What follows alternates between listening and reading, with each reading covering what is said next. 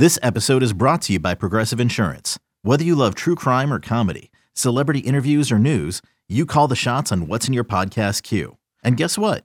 Now you can call them on your auto insurance too with the Name Your Price tool from Progressive. It works just the way it sounds. You tell Progressive how much you want to pay for car insurance, and they'll show you coverage options that fit your budget. Get your quote today at Progressive.com to join the over 28 million drivers who trust Progressive. Progressive Casualty Insurance Company and Affiliates. Price and coverage match limited by state law. You could spend the weekend doing the same old whatever, or you could conquer the weekend in the all-new Hyundai Santa Fe. Visit HyundaiUSA.com for more details. Hyundai, there's joy in every journey. This is the Daily Tip presented by BetMGM. Now, here's Chelsea Messenger and Michael Jenkins. Let's talk some football now instead of the Little Mermaid. I don't have a transition from the Little Mermaid to let's go above ground where the Ravens are at the Bengals this week. The Bengals are laying 3.5 points. The Bengals are minus 185 on the money line. Total set at 44.5. We don't have to talk about this game in particular. We've got a whole slate of games here. But I do think this is interesting because the look-ahead line was Bengals minus 3.5. It opened Bengals minus 3 on Sunday and then got bet up again.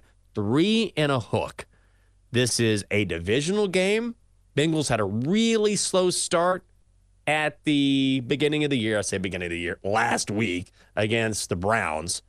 But I'm not quite so sure I don't like the Ravens here at 3.5 because the Bengals just, and I got to look at this game more deeply, but the Bengals historically just start really slow, and then they kind of get going. Yeah, that seems to always be the case. And that's why I wasn't even that shocked. And now I'm remembering who that gif of the terrible actor quarterback was being tweeted at. It was being tweeted at Joe Burrow. People were saying, this is the highest paid quarterback in the league. And it showed that video of that actor just going, heh. And it was so funny. Like, I laugh every time. But do we expect more from Joe Burrow in this game? Probably. At some point, the Bengals are going to start looking like the Bengals. Like, Joe Burrow did not turn into a pumpkin. Like, he's not going to have 100 yards through the air. Did he even eclipse 100 yards? I think it was at like 88 or something.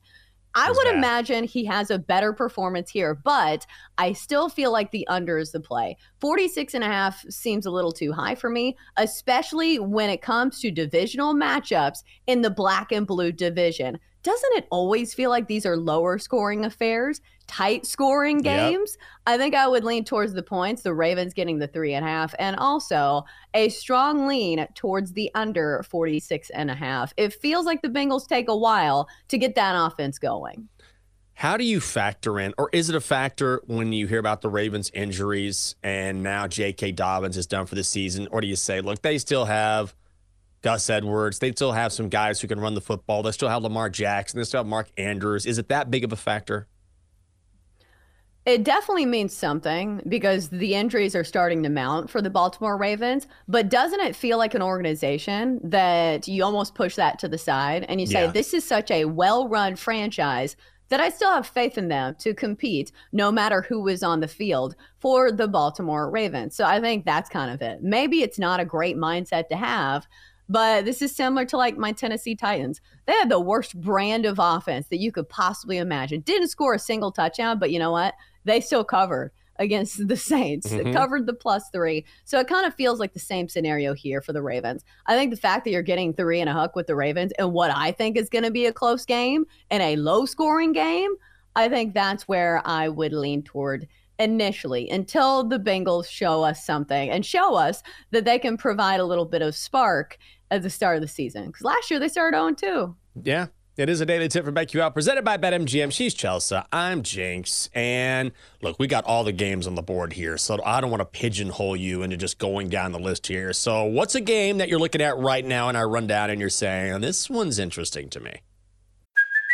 Hey, it's Kaylee Cuoco for Priceline. Ready to go to your happy place for a happy price? Well, why didn't you say so? Just download the Priceline app right now and save up to 60% on hotels. So whether it's Cousin Kevin's Kazoo Concert in Kansas City, go Kevin, or Becky's Bachelorette Bash in Bermuda, you never have to miss a trip ever again. So download the Priceline app today. Your savings are waiting. Go to your happy place for a happy price. Go to your happy price, Priceline.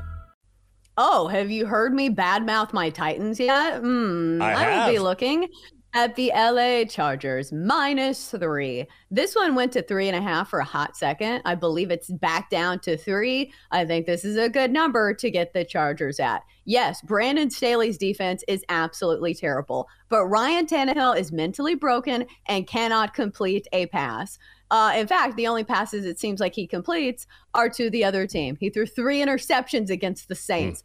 I feel like this Titans offense can't keep up with the high-flying likes of Justin Herbert and company. Even if Mike Williams is out, I know they did suffer some injuries in that first shootout, thriller of a game against the Miami Dolphins. But the Titans, they don't have Tua. They certainly don't have Tyreek Hill. So I feel like the Chargers should be able to put the clamps down on a Titans offense that really can't score anyway. And also the key matchup here, the Titans allowed the most pass yards per game of any team in the NFL last season.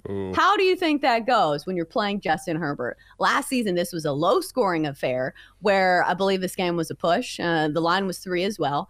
But Justin Herbert threw for over 300 yards. I think his yardage prop is a good play this week as well. Because, again, the Titans in the middle of the field, their secondary is terrible. Their goal line defense is actually pretty good. So if you completely take everything else out of the equation, just play the yardage prop on Justin Herbert to go over whatever high number it's set at, or you take the Chargers to cover because I don't think the Titans offense can hang. I'm looking at Commanders at Broncos. This is a low total, 39.5. I like the under. I like the under in a big way. Yeah.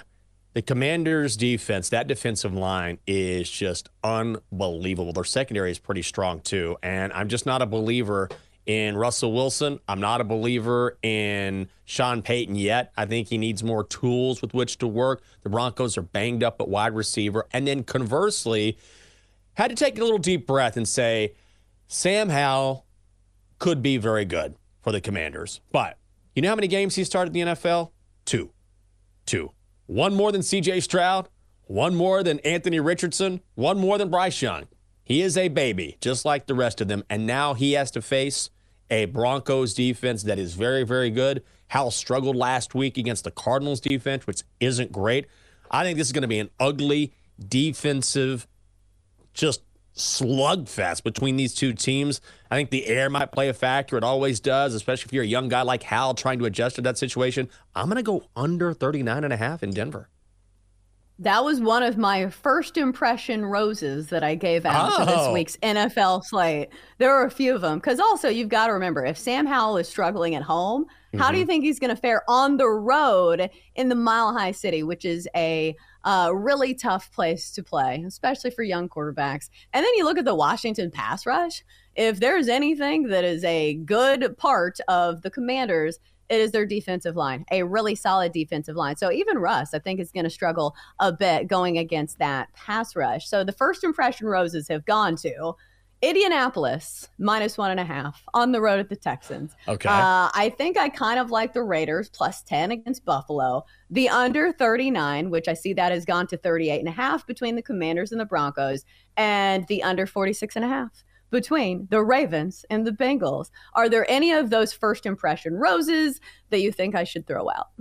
No, I like your first impression roses. We should make this a segment, Chelsea. We should absolutely do that. I will say another game very quickly that does interest me is Giants laying 4.5. I know money is coming on the Cardinals, but I think this is I'm looking for overreaction spots in week 2. And I think the Cardinals are a bad football team. They're a dirty football team. I don't know how many headshots they took against Sam Howell and the Commanders. It was flag after flag after flag in the first half. They were playing dirty football. The Cardinals are still a bad football team. The Giants are definitely better than what we saw against the Cowboys. I know money's going to come in on Arizona. Again, another overreaction spot. I think the Giants can go into Arizona and win this game. Need to do a little bit more research because I don't feel great about it, but early on, I think this is some time when you can take advantage of some early spots where people are just giving way too much credit or not enough credit based on what we saw in week 1.